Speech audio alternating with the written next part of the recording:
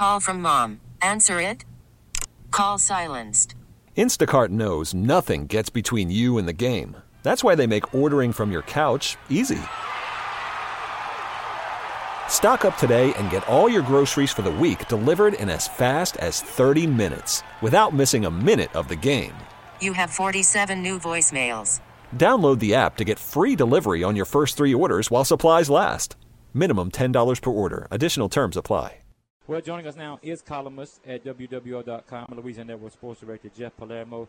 Jeff, LSU had more than they could handle last week in the Mississippi State Bulldogs. And look, would it have made a difference? Absolutely. If you don't have 2 touchdowns called back, if you don't have the penalties there. And now I'm not saying that the outcome of the game, the final score would have been different, but certainly those things made a difference. 3 weeks in a row, Jeff, and this team is averaging 10 penalties and 91 yards, and that's a no-no in coaching. Is this a team that you see discipline things out, getting better? Is that a part of the young mistakes? How can you put your finger on the penalties, the high number of penalties and yards through 3 games? Really difficult to figure out why they've been penalized as much as they have been. In the first game, I think there was a lot of procedure penalties, obviously, a new offense, and probably thinking way too much. But what we've seen it go from those procedure penalties now to the personal foul penalties, the targeting. I think there was a level sense of frustration in the game against Mississippi State. Realizing that game was starting to slip away from you, you start doing some things that you shouldn't. The holding penalties, I think it's one of those things where you sometimes see, you might see in other sports where you're kind of going through a bit of a slump with a particular facet of your game, and I think that's what LSU is going through right now. So I would imagine as the season goes along, they'll have a game where maybe they only get penalized 5 or 6 times, but hopefully it turns around here tonight. I think the message has been received. They've been coached up on it, and now it's just up to the players to not commit the holdings, the personal fouls, and the procedure plays. Look for LSU to operate a little more slower today offensively, not try to run up the play count so much, just to make sure that everybody's focused, worrying about that one particular play, and then when that play's over, gather his thoughts and get ready for the next play.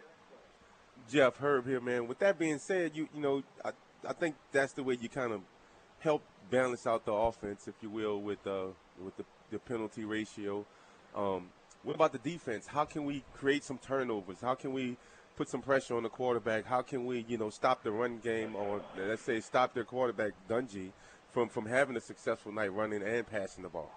Well, maybe Rashard Lawrence can help there. They obviously need some help on that defensive line, and him coming back, even though he might not play a full game, he may have to play a lot of snaps just because of the lack of depth on the defensive line. But getting a guy like him back, and now you got Arden Key moving on to his second game. I mean, I'm a big believer in pressure on quarterbacks, getting into the backfield. That's what results in a lot more turnovers. LSU never really frustrated Nick Fitzgerald at all last week. Sometimes it is difficult with these offenses that get rid of the ball so quickly.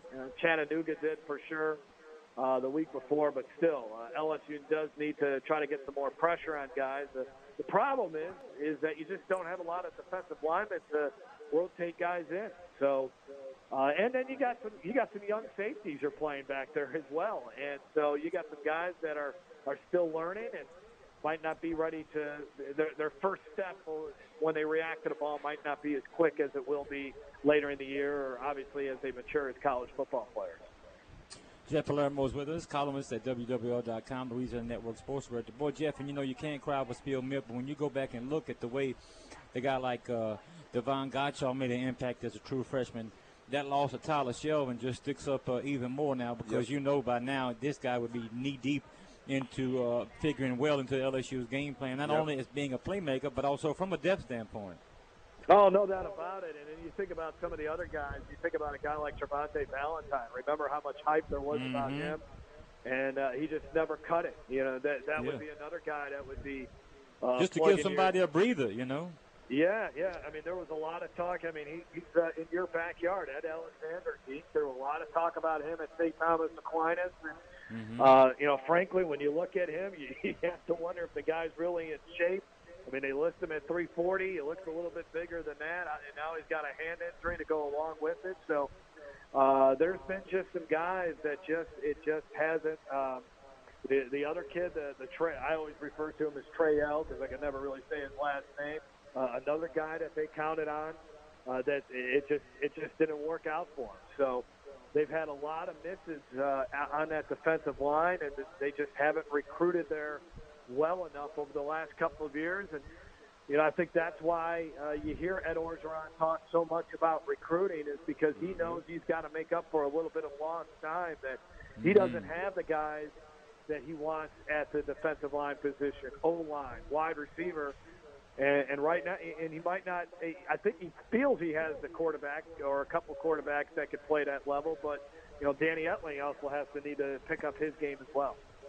Along with Herb Tyler and Jeff Palermo and Dick Bellavia, Jeff, to kind of look at it and to be fair, some would point out, and I try to kind of put everything on the table, so to speak, and some would point out, well, you look at the recruiting, well, Coach O, he's been there through, several years. But it's a difference, though, Jeff, and Herb knows this playing, and surely everybody out there, there's a difference between when you're on a staff and then you're in charge of a staff.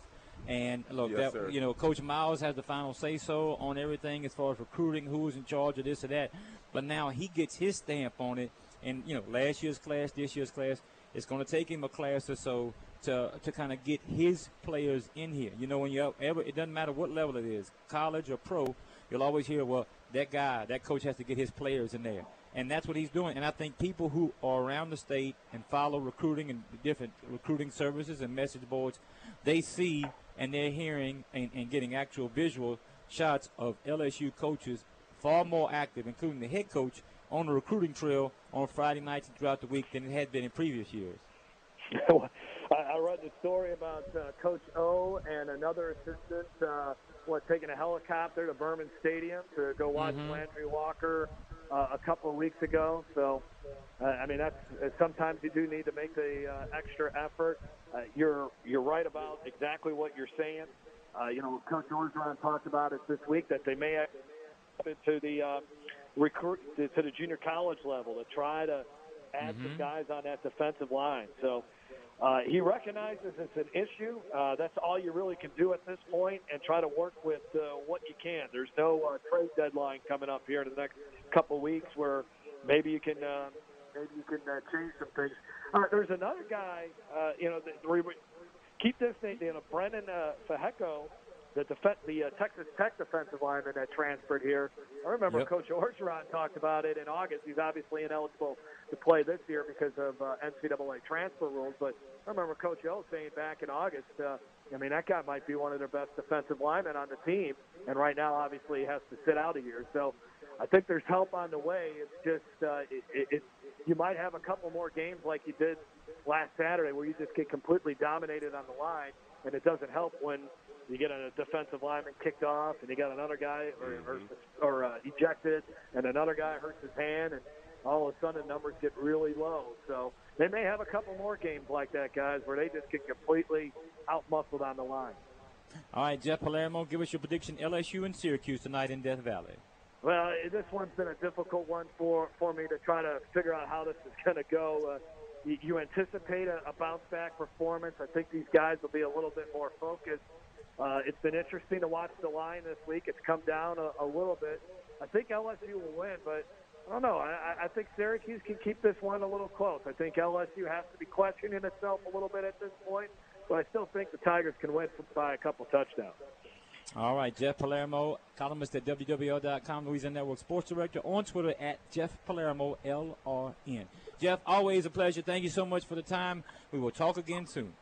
All right, thanks a lot, Deacon Herb.